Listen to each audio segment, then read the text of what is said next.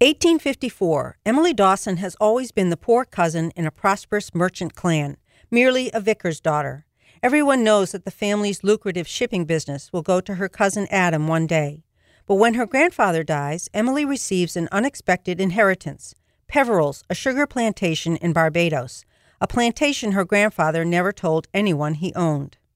I'm Betty Martin with Martin's Must-Reads, and that's part of the summary from the book jacket of Lauren Willig's novel, The Summer Country. The story alternates between Emily's visit in 1854 and 1812, when Emily's grandparents lived on two adjacent plantations.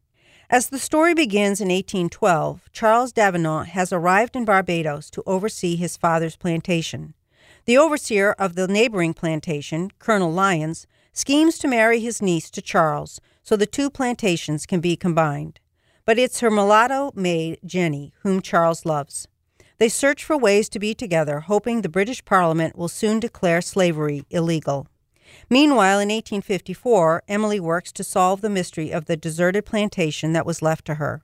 She's invited to stay at the neighboring plantation by the owner, Mrs. Davenant, someone who was alive in 1812 and a witness to the slave uprising and the fire that destroyed Peveril's.